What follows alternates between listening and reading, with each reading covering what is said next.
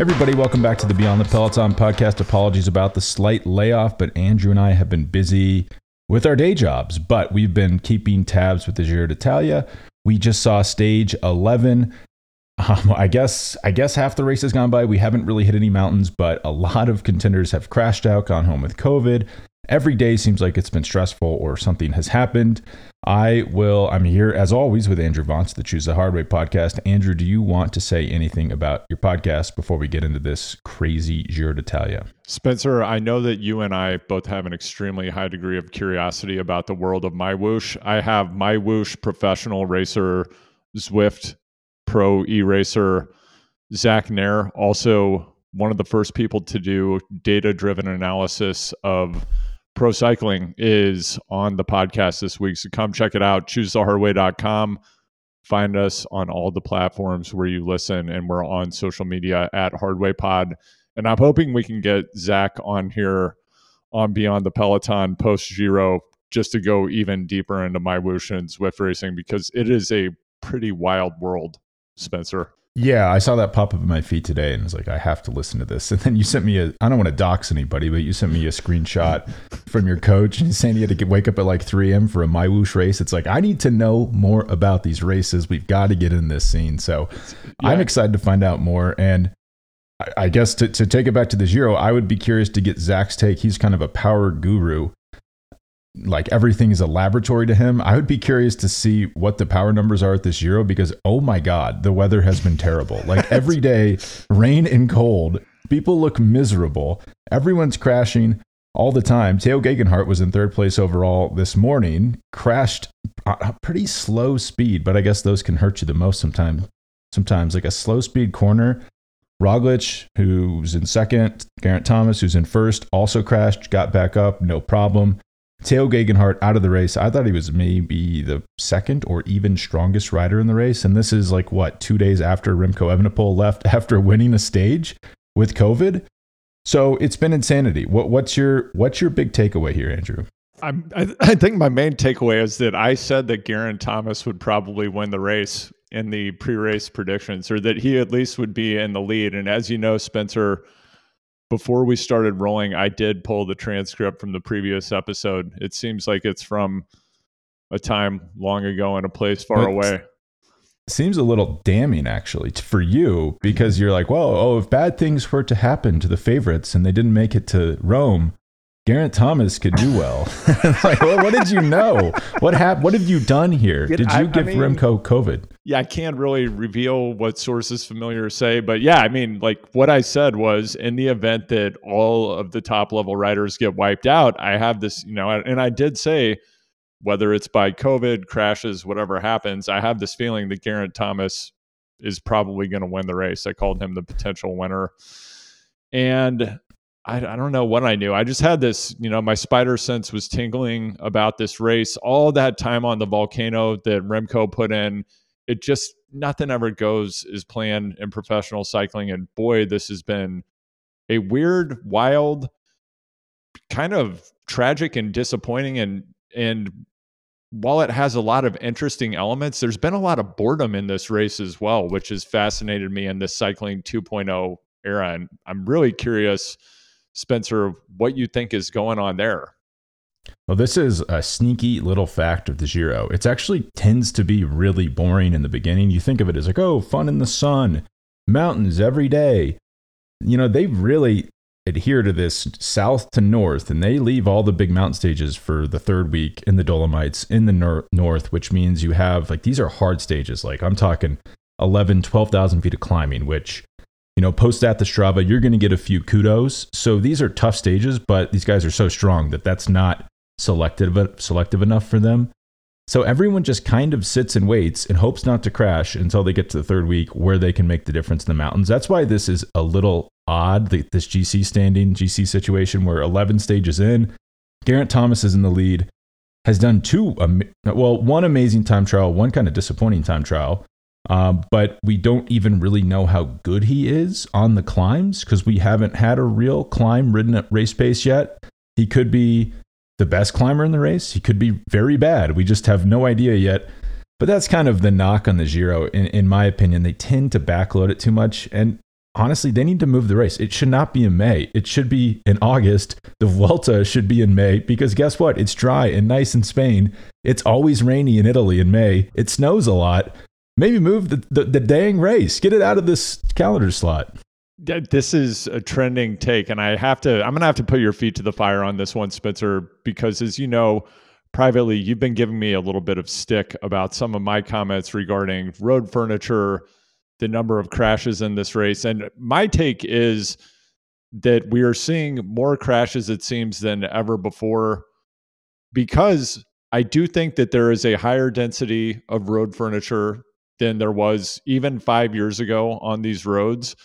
And we're also seeing some really just bizarre choices about how the roads are barriered. Like some of the pinch points we saw in early phases of the race, I think that was on perhaps stage 2 or 3, where Cav went down, where there was that pinch down to a single lane from 2 or 3 lanes. There's just a lot of weird stuff going on that seems totally avoidable to me. I mean, would you not? I mean, I don't know. Has there really been an explosion of road furniture construction in Europe in the last 5 years? We'd have to get a city planner on here to tell us that. I wonder if we're just seeing more of it because more of the races are televised, so we're more aware of it.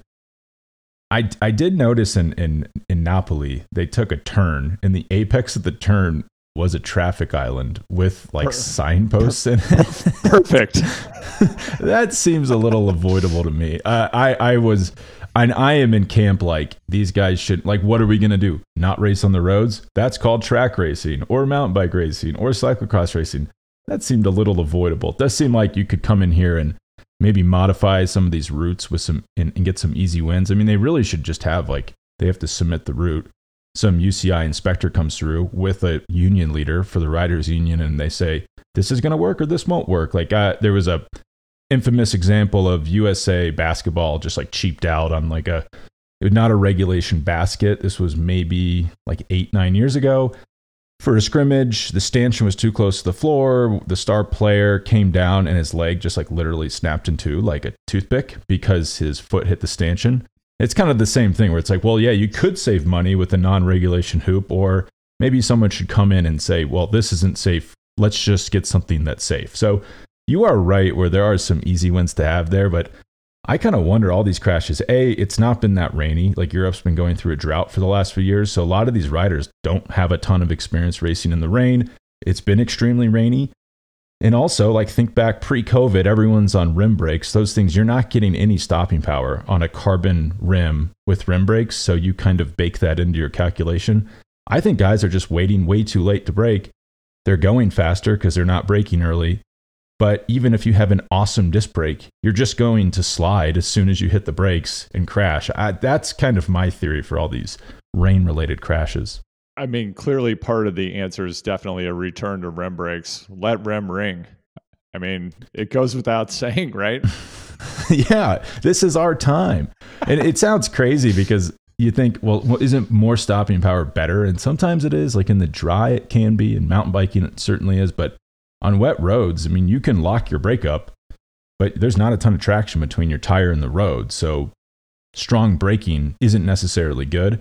You know, I have one bone to pick with you about Geraint Thomas. He is in the lead. He's looking good.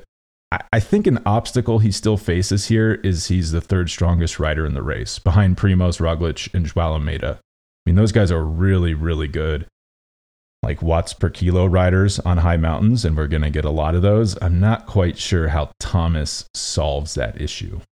Geraint Thomas is the T1000 of the current pro peloton. He will persist and destroy. I would ask you to expand, but that could be enough. Like if he just gets through this, doesn't test positive for COVID, and those two guys crash, which is, Roglic seemingly crashes every day at this Giro. Oddly, the rain helps him because instead of the buttocks, as you were mentioning in our preview, he's just sliding. So he's not ripping up his clothes. He's not walking around like a mummy with all the road rash. So that has actually helped him seemingly because it's smoothing his crashes over.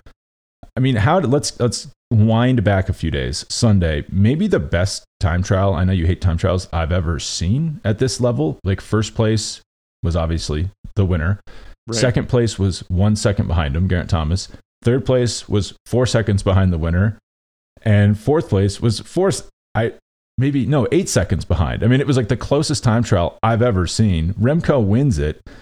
His lead was not as big as I thought, 45 seconds. I guess COVID probably slowed him down that time trial. But what did you think of this little preview of Remco we got in the Giro? Did you think he was going to like cakewalk all the way to the win? I think he's going to get sick. He's going to have a hell of a Tour de France. That's what I think. Oh, but I thought Patrick Lefevre, his team manager, said he's not going. Sure. I mean, I'm on the move tomorrow with Johan Brunel, who's a friend of him, so I'll have to be more diplomatic on that show, but this is bullshit. Going to the Tour. It's total bullshit. Yeah. He's going to the Tour, and as anyone who's gone to Belgium knows, if you want your frites as crispy and delicious as possible, you fry them twice, and that's what we're going to see happen with Remco Evenepoel. He will be fried twice, once at the Giro, back into the oil at the Tour de France. Yeah. Yes. I think I agree. And people are saying, well, he hasn't prepared for the Tour. It's like, what's pretty good preparation for the Tour? Doing 10 days of a Grand Tour. That's pretty good. And then going to an altitude camp. That actually seems like perfect preparation, in my opinion. No, I think it's perfect preparation. He's going to thrive. And before we just zoom right past what happened, some of the things that happened with people hitting the floor, the road furniture, I did want to note that on stage 5, when Cavendish kept it upright and then didn't, and then like belly surfed as though he were on a slip and slide across the finish line. Something that did impress me going back to the UCI, making some actual improvements. We saw that those slanted barriers actually worked. I don't recall which rider. Cavendish. It was a Bardiani rider. I'll go back and look at his name. This poor guy was getting pinned up against this barrier. But it was incredible. He went into the barriers and he managed to stay upright. And I just was thinking, hey, a couple of years ago, this guy would have had facial reconstruction surgery. He would have been eating a barrier, maybe had a barrier foot through his neck or something.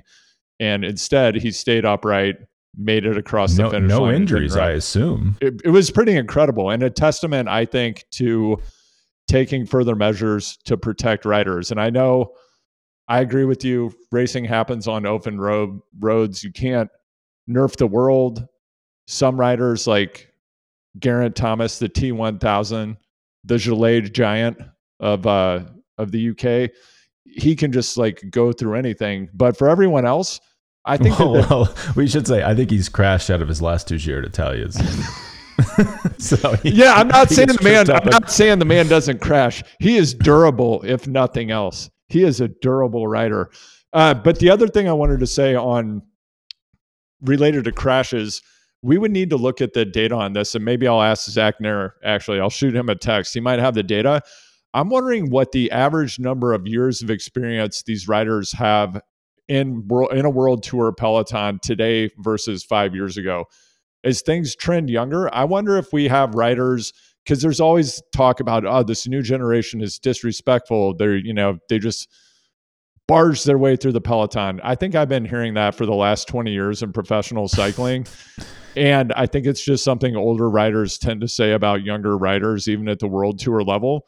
But I am wondering, are we seeing people with relatively much less experience being put into these situations where they don't have a high enough level, they don't have a large enough data set to have the pattern recognition they need to stay upright? So if you have somebody who has 10 years in the World Tour versus 2 years and a Galactico engine, is that making the difference, and perhaps why we're seeing more crashes in addition to the road surface being like an ice skating pond in certain spots? But that's always, but I know people complain about the road, but since roads were invented, wet roads are slick. I mean, I'm not quite sure what there is you could actually do about that. Let's not slide past my amazing point about the relative number of years. Well, I was going to by pattern recognition, do you mean like slamming your face against the ground and losing all your teeth and then having to get your face reconstructed, and these young kids don't know? Then yeah, I would agree. I mean, look at stage 2.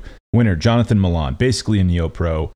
How old is this guy? He is 22. David Decker, second. I believe he's in his early 20s. Caden Groves, I believe he's around 23. Arnie Moret, he's also early 20s. Marius Meyerhofer, also early 20s. I mean, like, you don't even get to a plus 30 rider until Michael Matthews in 10th. So these guys definitely have less experience, and no one does U23s anymore. Everyone goes, if you're good, you go from juniors, which I mean, how like, what do you have? 2 years of racing at like a high speed in juniors, and then you go world tour basically. So yeah, no one knows what the heck they're doing. No one's even seen a goddamn rainstorm because these guys have been in the world tour for so little time. They don't even remember what like raindrops look like. They're practically pulling toddlers off Leica bikes in the Valmont parking lot and just sticking them in the world tour now, right? Yeah, I mean, it is pretty wild. I mean, these kids are so inexperienced. They have no idea what it's like to ride a Tour de France time trial with a gilet on. Yeah, I heard he's doing the stage 20 with a puffy. Yeah, absolutely. Yeah. It's a collaboration with Supreme. Can you imagine? I could actually see that, like EF just doing it in like sweatpants. We have a streetwear collaboration. But it could happen. I mean, really the only solution then, if that's the case, is these guys just have to crash a bunch and then be like, that sucked. I don't really want to keep crashing. Maybe we should go through corners slower.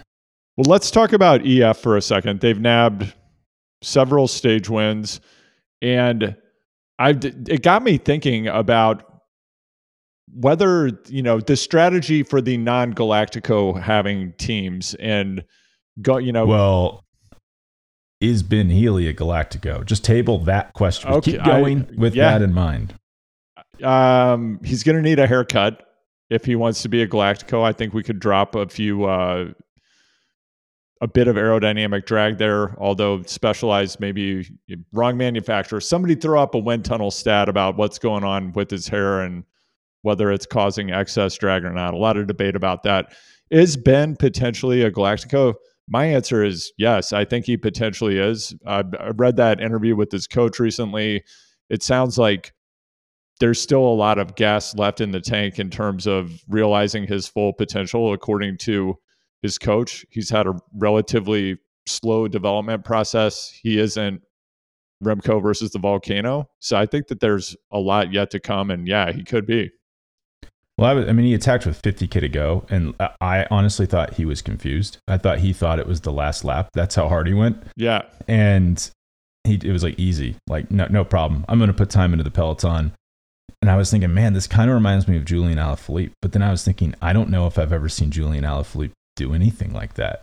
I mean, that was a serious attack. Obviously, Alaphilippe has many, many victories, multiple world championships, but just from a pure strength and like watts per kilo for a final hour of a hard race, that was unbelievable. Like I don't know, I need to go back and look at this, but he might have better results at bigger races and road races, or maybe equal to like Tom Pidcock, like a Grand Tour stage win, podiums at, I guess Amstel's not a monument, but it's a major classic. I mean, the guy is really, really good. But continue your point about EF sniping wins at a crappy race that doesn't have good riders.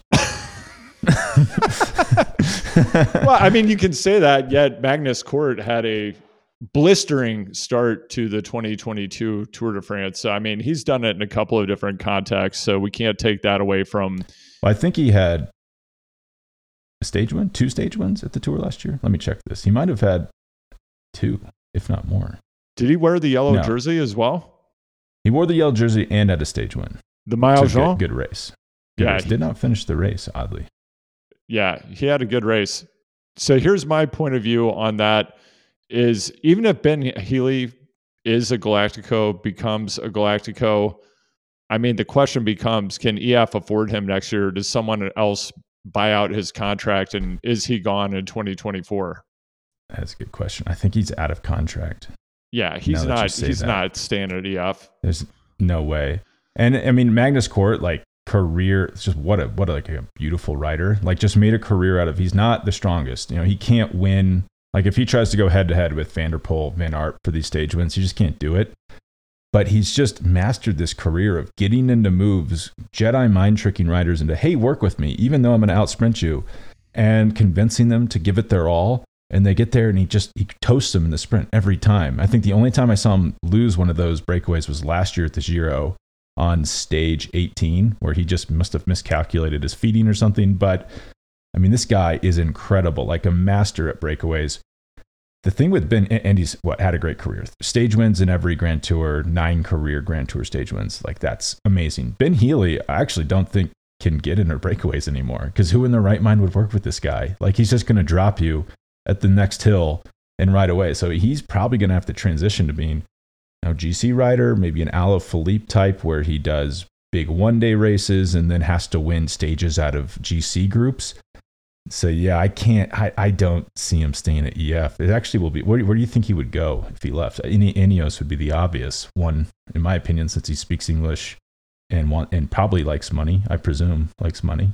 Yeah, there's like a 3 pieces of flair or more rule at EF as well. If you look at their riders who are really laying it down and getting those results, Magnus Kort's got the flair mustache. Ben Healy's got the Oasis hair. Like, they have the look to be on this team. If you think about Lachlan Morton at his height of fame and glory, and he's still doing great things, but also great flair. Alex Howes, the man has flair. So I would say Hugh Carthy has like emotional flair too, even though and those legs are flair. Yeah, but I don't know. It'd be like breaking up the Spice Girls or NSYNC or something if you pull Ben Healy off this team, but I think it's going to happen. Yeah, I can't see them affording him. I mean, an English-speaking rider of that talent, that seems, in a contract year, that seems like that's going to be a big number. I mean UAE is going to come in with a Brinks truck, back it up. Right. Or do you think he goes to Ineos? He should go to Ineos. Ineos should want him. I don't know if they do, but man, that seems like the perfect marriage, except the fact that he would go there. Maybe the problem I think Ineos is having with recruiting these riders, like you look at a lot of these, like there's a lot of young, talented British riders. I know Ben Healy's Irish, but I think he has a connection. Like he maybe grew up in England. I could be wrong. Please don't tweet at me if I'm wrong. But he's Irish. Is they almost know the deal too well. Like they don't, like DSM has all these talented British riders because they don't want to go to Ineos because they say, well, what, I'm going to get parked on the front and work for Geraint Thomas for the next 10 years? Like, I don't think so. Like, that doesn't sound fun to me. So, that would be the only thing that trips that up, I think. Yeah, that's possible. What do you think about the COVID protocols broadly? A lot of this seemed anticipatable. And I mean, especially, I don't know if anybody out there is a Succession fan. I'm a big Succession fan, but when this cable car thing went down, I kept thinking about the recent Succession episode that had the cable car scene. Then you had the helicopter. And I mean, I know Remco helicoptered off the mountain, correct? Yeah, with his teammates in the helicopter with him. And then now they all have COVID. Oops. All sharing their viral load of COVID, apparently. But yeah. Well, just to clarify, you said protocols. There are no COVID protocols, or there were not until Monday. Do there need to be? No. I mean, well, for the race, like, I don't know. These riders shouldn't be interacting with people that aren't in the race, in my opinion. That was crazy. Why did that ever happen? I don't know. Why did journalists ever get around these riders? That's insane to me. Knowing what happened at Romandy, that seems crazy. But I don't think... I read the UCI handbook. It seems like they can only really enforce rules if, in Italy, they have like the green zone, the red zone, the yellow zone, like to indicate if COVID is serious or not. But the pandemic's been ruled over by all these countries. So the UCI, I don't think, has the authority to like go across international borders and say, legally, this is just the same as having a cold. I don't think the UCI could come in and like kick a rider out for having a cold. I think you would get sued for that. So I think they're a little powerless, but yeah, the Giro probably should not be letting like random people and if you're not in the race and you don't work for a team, you should not be face to face with a rider, in my opinion, because the risk is too high of getting sick. We do have to bear in mind that on May 5th, the WHO announced that the pandemic was over, right?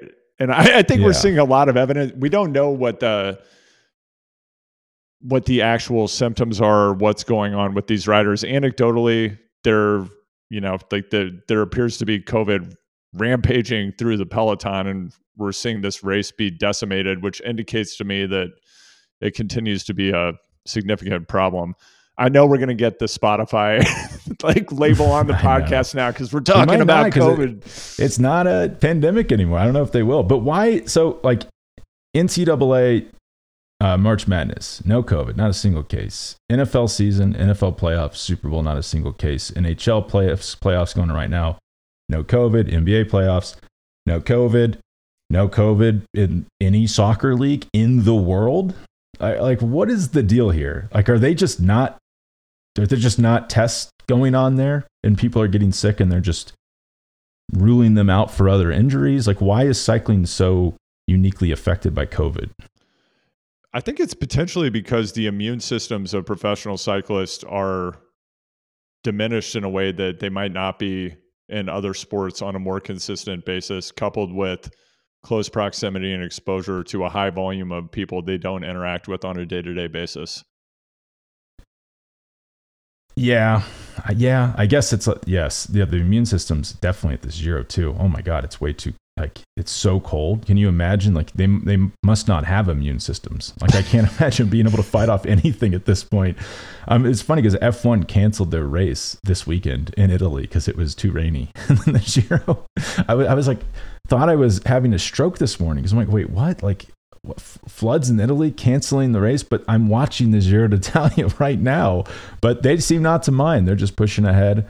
Bunch of rain, no worries, no problem. We're going to go ahead with it. Even though there's an avalanche risk on Friday, we're just racing right through it. We'll just see if half the peloton gets taken off the mountain by an avalanche. We know Andy Hampson would have done it. He would be in the avalanche. I think, who was that? There's like a case of it might be, I don't know, it's one of those riders. And it's like held up as, wow, like what an amazing, they rode to the snow. They should do that now. And this guy's like, yeah, I regret doing that. I don't have feelings in my hands still. That was so stupid. So yeah, I think maybe they could, I don't know. I think they should adjust the date. What, is that a crazy idea that this should not be in Italy's wettest month of the year? I think that they should just turn it into a series of American-style criteriums, the most exciting form of bike racing on the planet. Well, that third week might be that. At this rate, they won't be able to go into the mountains because it's going to be way too snowy. So we might see some business park crits around Milan. So that could be fun. Maybe they make it interdisciplinary, and just as Tom Pidcock went and did his thing at the cross country and short track World Cups this weekend, maybe we add some mountain bike components in lower level regions. I wouldn't hate that.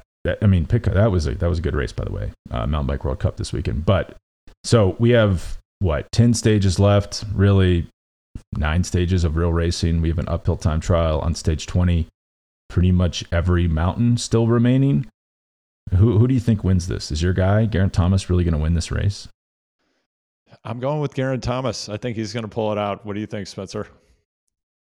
I honestly, yesterday I was thinking Theo Gegenhardt's going to win this race. The guy's weakness was time trialing, and he was the best GC contender besides Remco in the time trials. So it's like, wow, he's aced that test. He's going to crush everyone in the mountains. I worry now for Geraint Thomas because they had a really strong hand to play. Now they've lost 2 strong riders in Gegenhardt and Filippo Ganna. They have to shift to strategy, hold on for dear life until the time trial.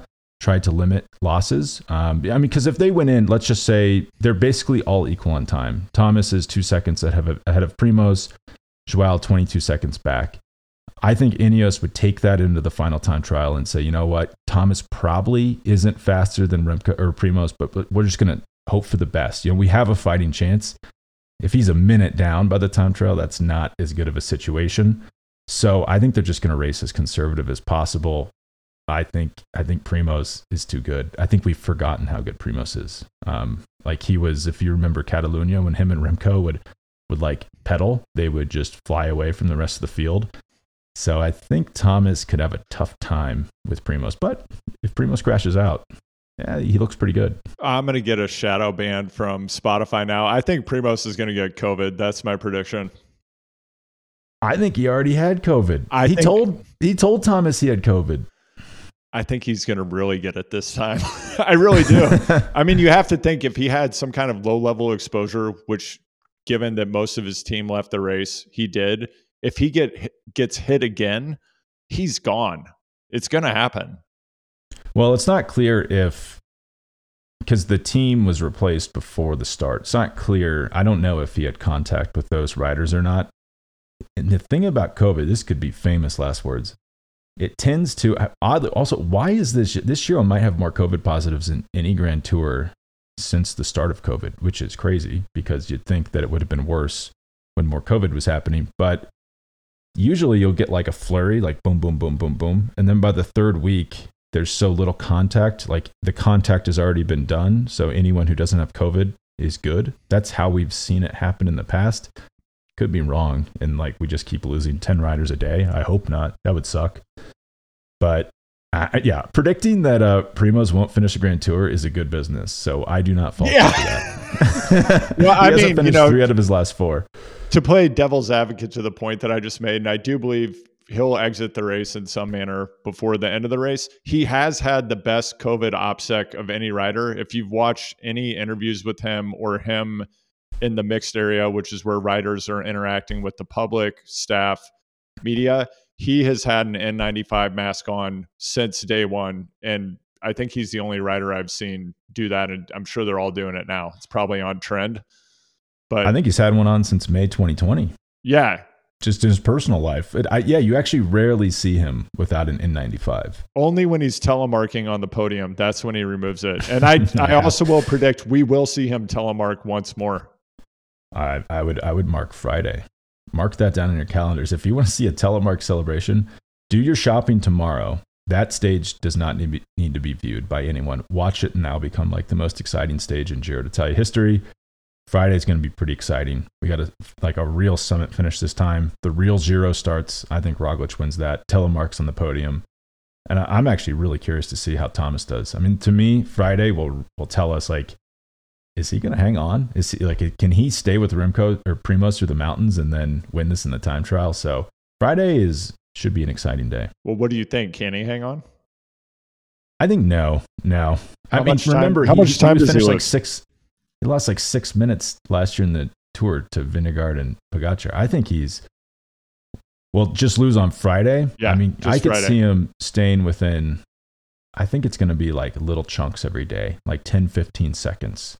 Plus, and the thing is, Jumbo has to try to set up Primoz for the win, so he gets a 10-second stage time bonus. You stack 2 or 3 of those, you get 10 or 15 seconds every stage on Thomas. Then you start to have a little bit more to work with in the time trial. I do not think, I think we're past the stage of seeing Thomas fall apart. Like, if he gets this deep in a Grand Tour, the guy, as you said, is like solid as a rock. I think it's just he doesn't quite have the same watts per kilo ability that even Almeida does. Definitely not what Roglic does. So I think he'll lose a little bit of time on these uphill finishes. It's possible. I also think it's possible that the other contenders neutralize things and he's able to just diesel his way back. That's how we've seen him do it in the past when he's hung on in situations where it just seemed impossible, not a chance in hell that he would stay in contention. And he's just a little engine that could. He's the T1000 melting into molten metal, reforming near the summit. He can do it in a vest. That is in Remco. If Remco was here, these would have been nuclear climbs. But yeah, I mean, that's not a crazy thing to think that these guys jockey, I can't get rid of Joao. We're just, shadow boxing up the climb. And, Thomas is going to be riding the same pace no matter what is happening. And he could creep back up to you and limit those losses really well or even finish with you. And if he can do that to the mountains, it's crazy. I can't believe Geraint Thomas is like 37 years old. Yeah, I can't believe I can't believe that my prediction was so spot on. Honestly, I thought this would happen, and also I can't help but be a bit surprised by it. And Spencer, I know you've got a slide. Something I think we should talk about the next time we gather and sit in circle as we are today, and definitely prior to the Tour when we are going to see Remco on the line. What does this do to the psychological state of Remco? Because I think we talked about it in the last episode, just not a super mature human being, it doesn't seem. And if you look at what happened when he wrecked a handful of times in this race, not really the reaction I would love to see from a rider who is potentially a Galactico. Yeah, I thought that was like borderline inappropriate behavior. Like, come on, man. Like, you're a contender at this race. Like, maybe act like an adult. But Yeah, how does this affect him? This is not. I kind of wonder if he just goes unaffected, like whatever. I would have won this race. It's not a big deal. But at some point, if he does not do the Tour, and so it's like, okay, you had a season where you win Liège. I don't know, like that's good for 95% of the peloton. That's not good enough to be considered as good as Tadej Pogačar. Like, to me, I wonder if they start to run out, like, and by they, I mean like the Belgian media, like, do they ever run out of patience here? Like, hey, maybe try to race some of the best riders in the world, as opposed to just cherry picking races that don't have the best riders and winning those, and then not racing the biggest races. That's where it could get interesting to me, because now he doesn't really have an excuse to skip the Tour, and I think it looks really bad if he skips the Tour.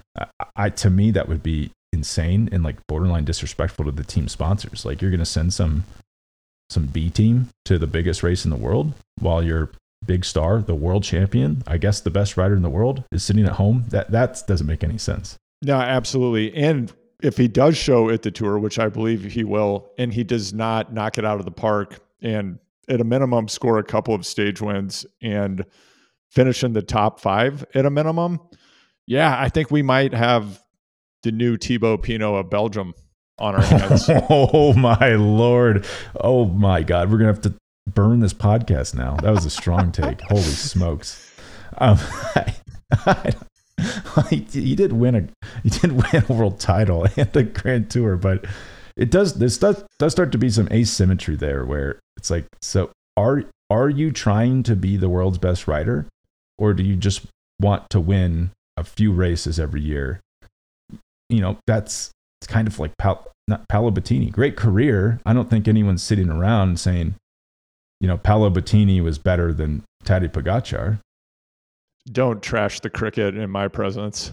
I know it hurt me to say that, but yeah, I mean, I also have to point out that even with that world title, which is fantastic. Yes, Remco won a world championship. It was a diminished field. It was a world championship that many riders elected not to attend. And it's whatever you think of Matthew van der Poel's behavior in Australia, and I think poorly of it, he would have been a factor in the race had he not had the incident at the hotel the evening before. And I think it would have potentially been a different outcome. So Remco has never really had a showdown with a full stack of Galacticos coming at him. Yes. Right? Yeah, I agree. It does kind of irk. It bothers me more than it should. It's just like, can you race the best riders, man? Like, what is going on here? But maybe this is for the best. I mean, I think we will see him at the Tour. And I think this is all going to be, you know, water under the bridge in a few months. And we'll actually see him race the best guys. If you say so. If you say so. Future debate, another future debate. I know that it just doesn't happen in modern cycling, but you want to see the very best riders competing against each other at these races. And it really diminishes even a race like the Giro. I understand everybody's focused on the Tour, but I'd love to see all of the very best riders competing at the best races. I agree. It like really bugs me. It makes me kind of sad for the Giro. It's a really great race. I love Italy, the country. This I feel like this has been the Grand Tour that's suffered the most from the fracturing of favorites and people maybe racing less before big events, because I mean, this has the weakest field of the Grand Tours every year, because the Vuelta has the advantage of, if you wipe out at the Tour, you show up to the Vuelta to try to redeem your season. So the Giro just never gets that. But I've got to run, but we should try to get on next week to talk about hopefully some GC action this weekend. Oh, there will be some. I'm looking forward to it. All right. Thanks, Andrew. And we will talk to you soon.